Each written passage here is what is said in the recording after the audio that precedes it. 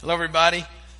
Welcome once again as we continue on in our study that we're doing through the New Testament.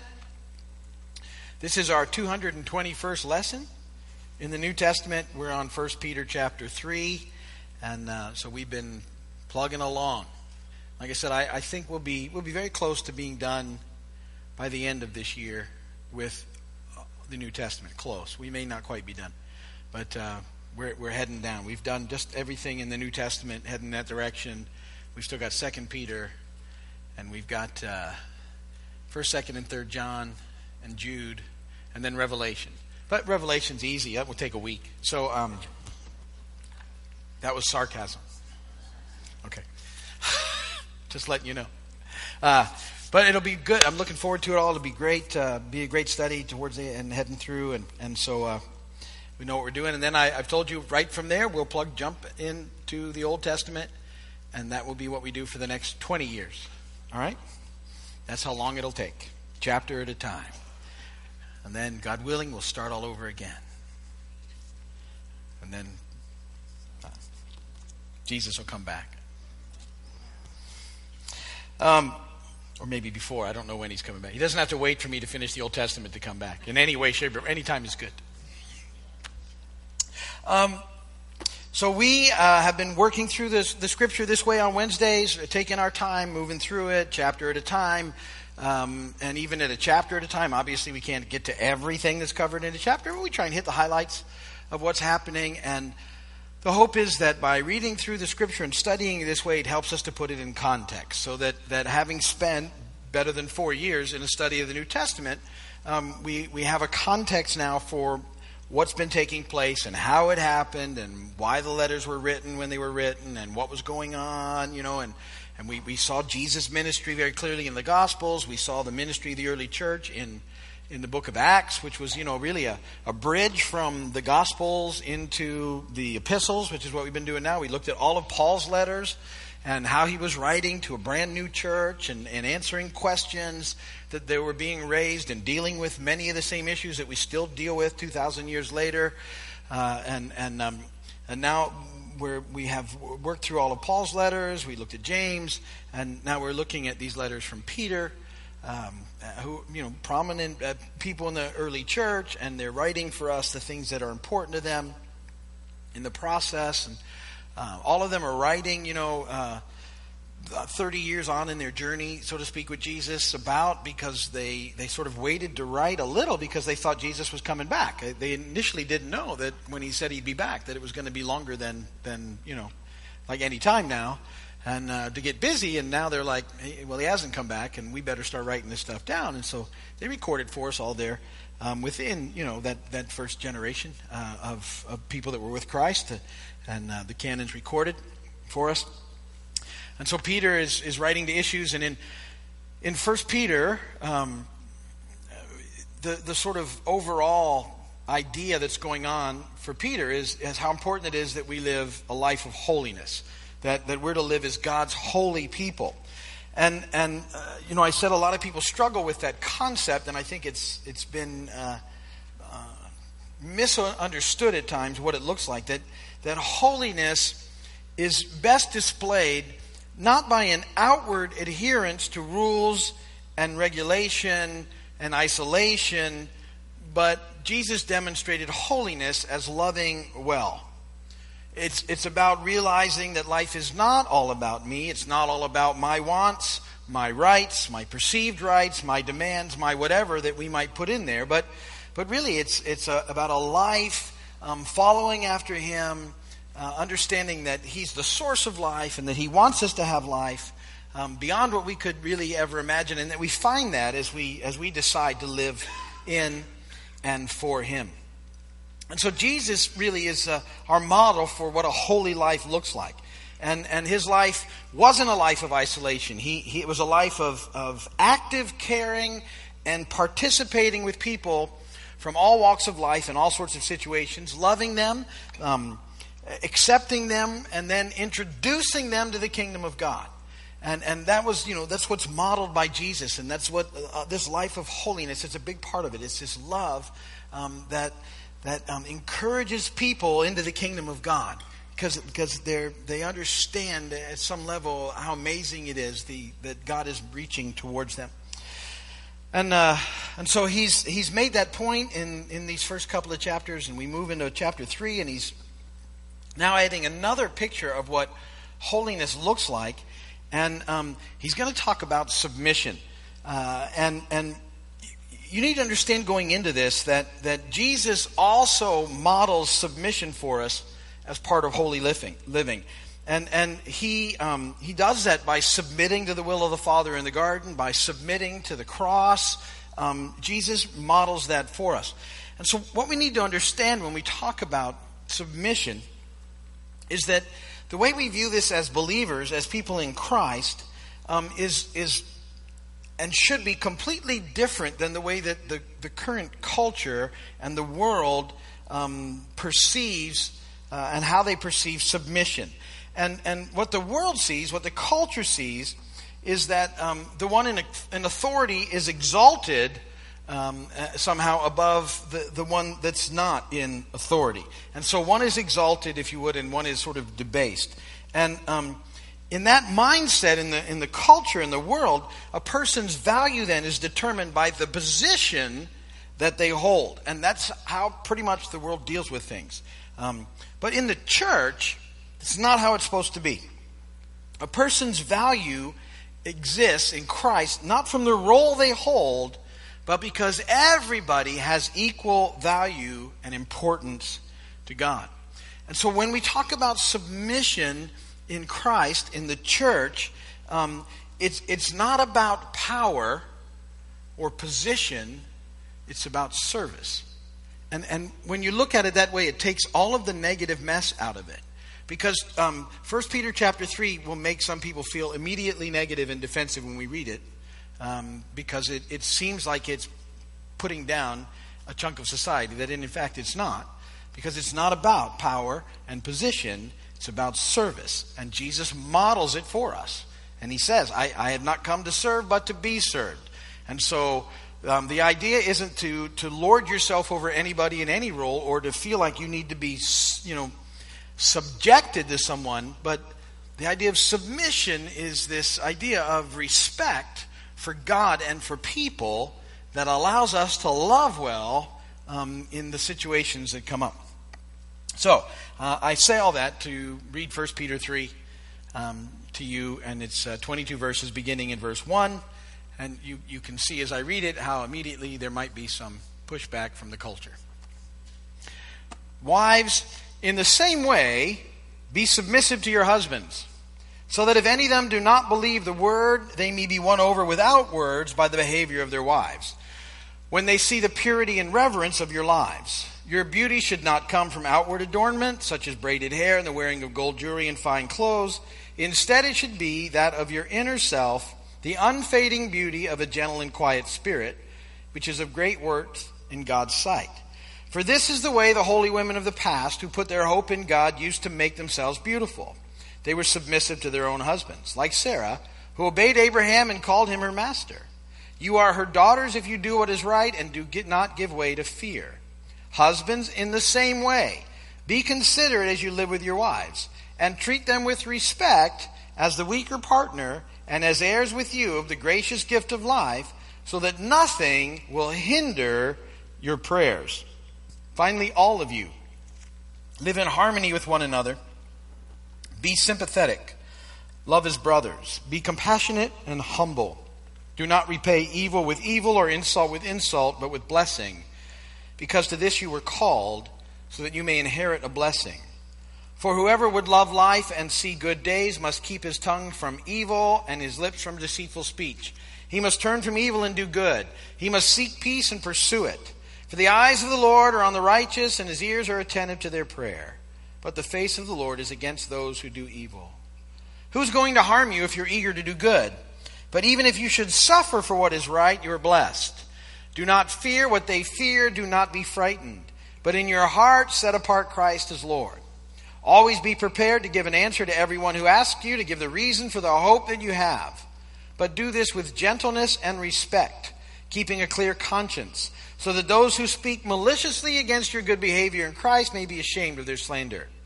It is better if it is God's will to suffer for doing good than for doing evil. For Christ died for sins once for all, the righteous for the unrighteous, to bring you to God. He was put to death in the body, but made alive by the Spirit, through whom also he went and preached to the spirits in prison, who disobeyed long ago when God waited patiently in the days of Noah while the ark was being built. In it only a few people, 8 in all, were saved through water, and this water symbolizes baptism and now saves you also. Not the removal of dirt from the body, but the pledge of a good conscience towards God. It saves you by the resurrection of Jesus Christ, who has gone into heaven and is at God's right hand, with angels, authorities, and powers in submission to him. And blessed be the word of the Lord. So, again, there at the end, now you see the angels and the authorities and the powers are all in submission to Jesus. And Jesus was here. He modeled submission. And so the idea of submission is and should never be a negative thing. It's not about power. It's about service. And so then we understand, I think, what's happening in those first 7, 8, 9 verses of 1 Peter in regards to, it talks about a wife being submissive to her husband and a husband being considerate of the wife, and that in particular in this instance, the wife was called to be in submission to a husband that wasn't yet a believer. And he's saying that as you love them well, you have the opportunity to hopefully bring them to Christ.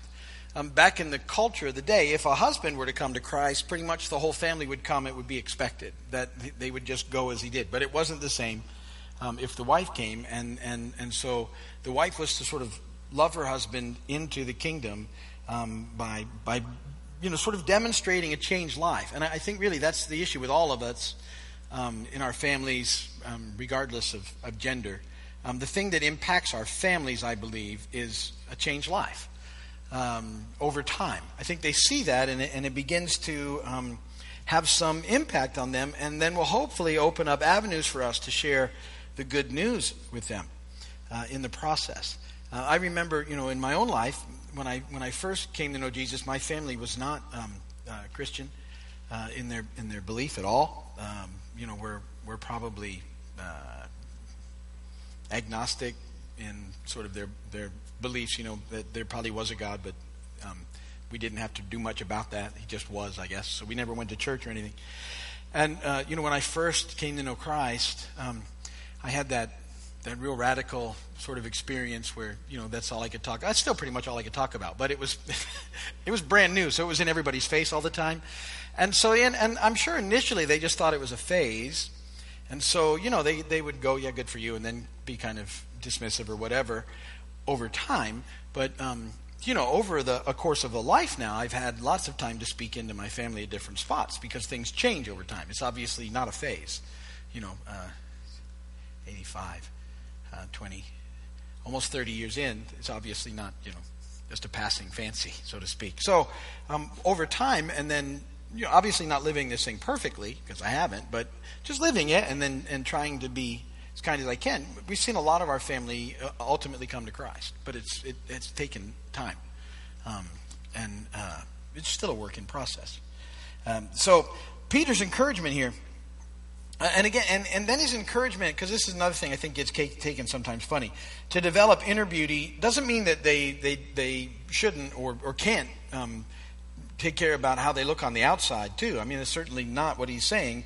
What he's saying is that what's going on the inside is more important. And that's true with all of us. What's going on the inside is far more important than what's going on the outside. It doesn't mean you don't worry about or think about, not worry, but it doesn't mean that, for all of us, we get up and do our best, you know what I mean? So sometimes this is as good as it gets, but you work with it, But it's what's happening in here that's most important in all of our lives, and that's Peter's point in the process. True beauty begins on the inside. And Proverbs 31 echoes that, verse 30, charm is deceptive and beauty is fleeting, but a woman who fears the Lord is to be praised. That change on the inside is what has the most impact in the lives of other people. And the idea of submission, the biblical ideal is certainly a mutual thing. Ephesians 5:21 says, submit to one another out of reverence for Christ. In those 1 Peter verses, it talks about the husband being considerate of his wife. That idea is in there, that, in the same way, the husband should be considerate of their wives and treat them with respect. And, when it says the weaker partner there, that's not a slam either. Because remember, I told you when we started in Christ, we're all equal. We all have equal value and importance in Jesus. All of us do. So it tends to mean that oftentimes physically men are larger than women, and that they need to understand that in the process. And because of their size, shouldn't try and impose all their stuff in there. It's that kind of deal. And if they get that way, the fascinating connection there. Because it doesn't happen very often. The connection that Peter says, what happens? Their prayers are hindered. If you're not treating your spouse right, your prayers are hindered. I don't want my prayer, do you get what I mean? That's a biggie. You do not want your prayers being hindered, guys, ever. You know what I mean? You want the most direct shot you can get with your prayers happening all the time. So those verses there are really, that context, taken in the idea of service and not position or power, it really basically says, we're to really go out of our way to love one another and to care about one another, because that's what Jesus did. And that's what Peter wants to see in the homes in the early church. Remember, too, in Christianity, women were just basically emancipated in huge ways from the oppression they'd been under. Previously and up until that point. And so it was a huge deal that was going on. Big changes taking place. So that's that part. Now, moving on in 1 Peter 3, I want to pick it up in verse 8 and talk about these verses from 8 to 11. I want to read you the Message paraphrase, so it's not in your notes, but I think it's good. Summing up, be agreeable, be sympathetic, be loving, be compassionate, be humble. That goes for all of you. No exceptions. No retaliation. No sharp-tongued sarcasm. Instead, bless. That's your job, to bless. You'll be a blessing and also get a blessing. Whoever wants to embrace life and see the day fill up with good, here's what you do. Say nothing evil or hurtful. Snub evil and cultivate good. Run after peace for all you're worth. I like that in the Message, that paraphrase. That idea. And there's a few main points from that I want to talk about. First, it says to be agreeable. It says we need to be agreeable. And that's a pretty good spot to come from in life. Start trying to be agreeable. My wife used to tell me this thing, and she's quit saying it now. I hope she doesn't remember it.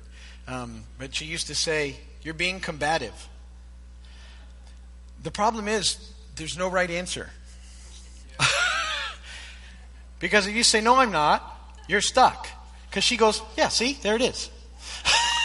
I used to go, because it would be like, if you say anything, you're being combative. It wasn't fair. She seems to have forgotten it, so hopefully he doesn't watch this show.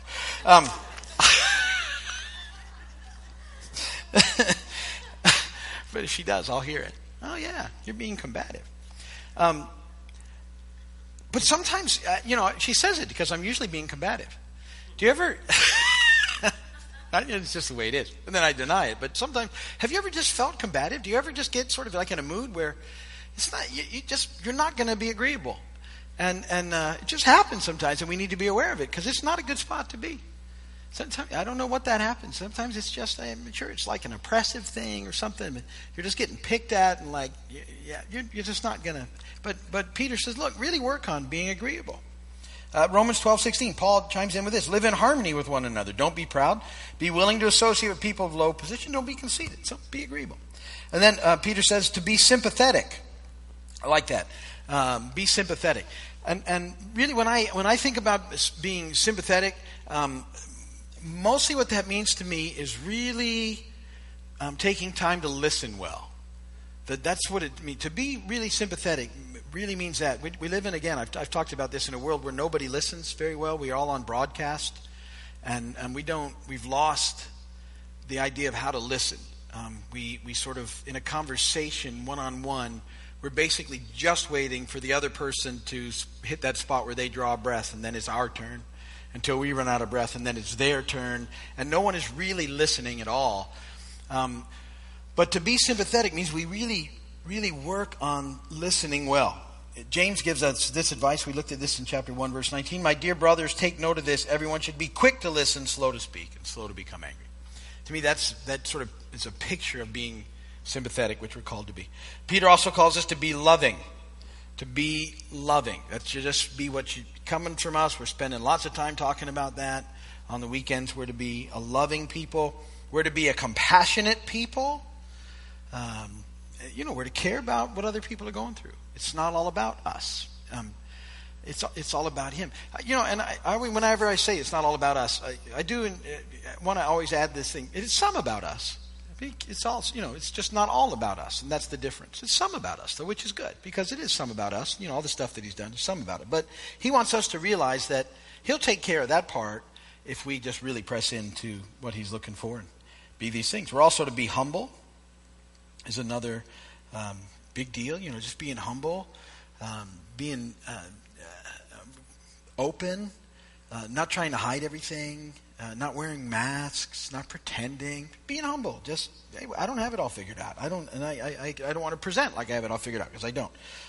That's part of humility in our lives. And then he goes on in those verses, and ultimately what he's saying, I'll summarize for it, is we're to be a blessing. In this world, we're really to be a blessing. 1 Thessalonians 5:11, Paul says, therefore encourage one another and build each other up, just as in fact you are doing. Really, that's our job, is what it says in the Message paraphrase, to be a blessing. We're to be a blessing in the world around us, to believers and non-believers alike, to the people we're in contact with. We're to try and bless them. Verses 16 and 17, I like this, because here's the thing. People are going to talk about you what they will, but my advice is don't give them any extra ammunition. So how do we live by trying to do the next right thing? People are going to talk, but just don't hand them a bucket full of ammunition by not doing the best that you can in your life. No one perfect, but let's keep trying to do the next right thing.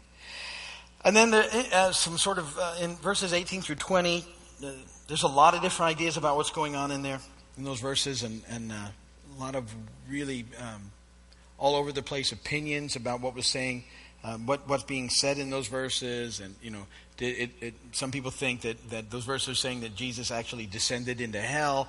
Other people seem to think that it has to do with some sort of reference to Noah because he's brought up in there, in the spirit of Christ, ministering those people. There's a lot of different ideas. I'll read you the verses. Because Christ also suffered for sins once, the righteous for the unrighteous, that He might bring you to God, being put to death in the flesh, but made alive in the spirit, in which He also went and preached to the spirits in prison. And that's that verse has just unsettled a lot of people. Did he go to hell or Hades and liberate the spirits that had been held there previous to His incarnation? Or 1 Peter 3:19 leaves lots of sort of room for interpretation. The lost spirits really could sort of be referring to lost people in this world. So there's a lot of different ideas. So we're not sure. And every once in a while we hit a verse like that where there's multiple sort of interpretations. But take away always from a verse, what you can. And one of the things I take away from that chunk of Scripture is that the overall tenor of it is that the good news of salvation and victory is just not limited anywhere. And I can take that from the verse and be very happy about it. That the good news of the gospel is good and it sets people free. And I'm extremely excited about that. Then the last couple of verses, it talks about baptism a little bit, and when we're baptized, we're identifying with Jesus' death and resurrection, and it's not the ceremony that saves us. It's an external evidence of something that we've already done on the inside, which is confessing with our mouth that Jesus is Lord and believing in our hearts that God raised Him from the dead. Baptism is something, though, that having done that, having confessed with our hearts and confess with our mouths and believe in our hearts, we need to be baptized because it's an external picture and symbol of that which is taking place internally. So that needs to happen. But sort of Peter brings that up to make sure that's important and we understand it in its bigger context. And that's pretty much it. 1 Peter 3, there's a lot of stuff, but that's sort of an overview. We'll be in the 4th chapter next week. But we're good for now. If you're watching by video or on television, thank you very much for this time that you spent with us. We know how valuable your time is. Come and visit us sometime. We'd love to have you here. And if you need prayer, go to our website at keysvineyard.com, find the prayer page, and you can send us prayer, and we will absolutely pray for you. But that's it for now.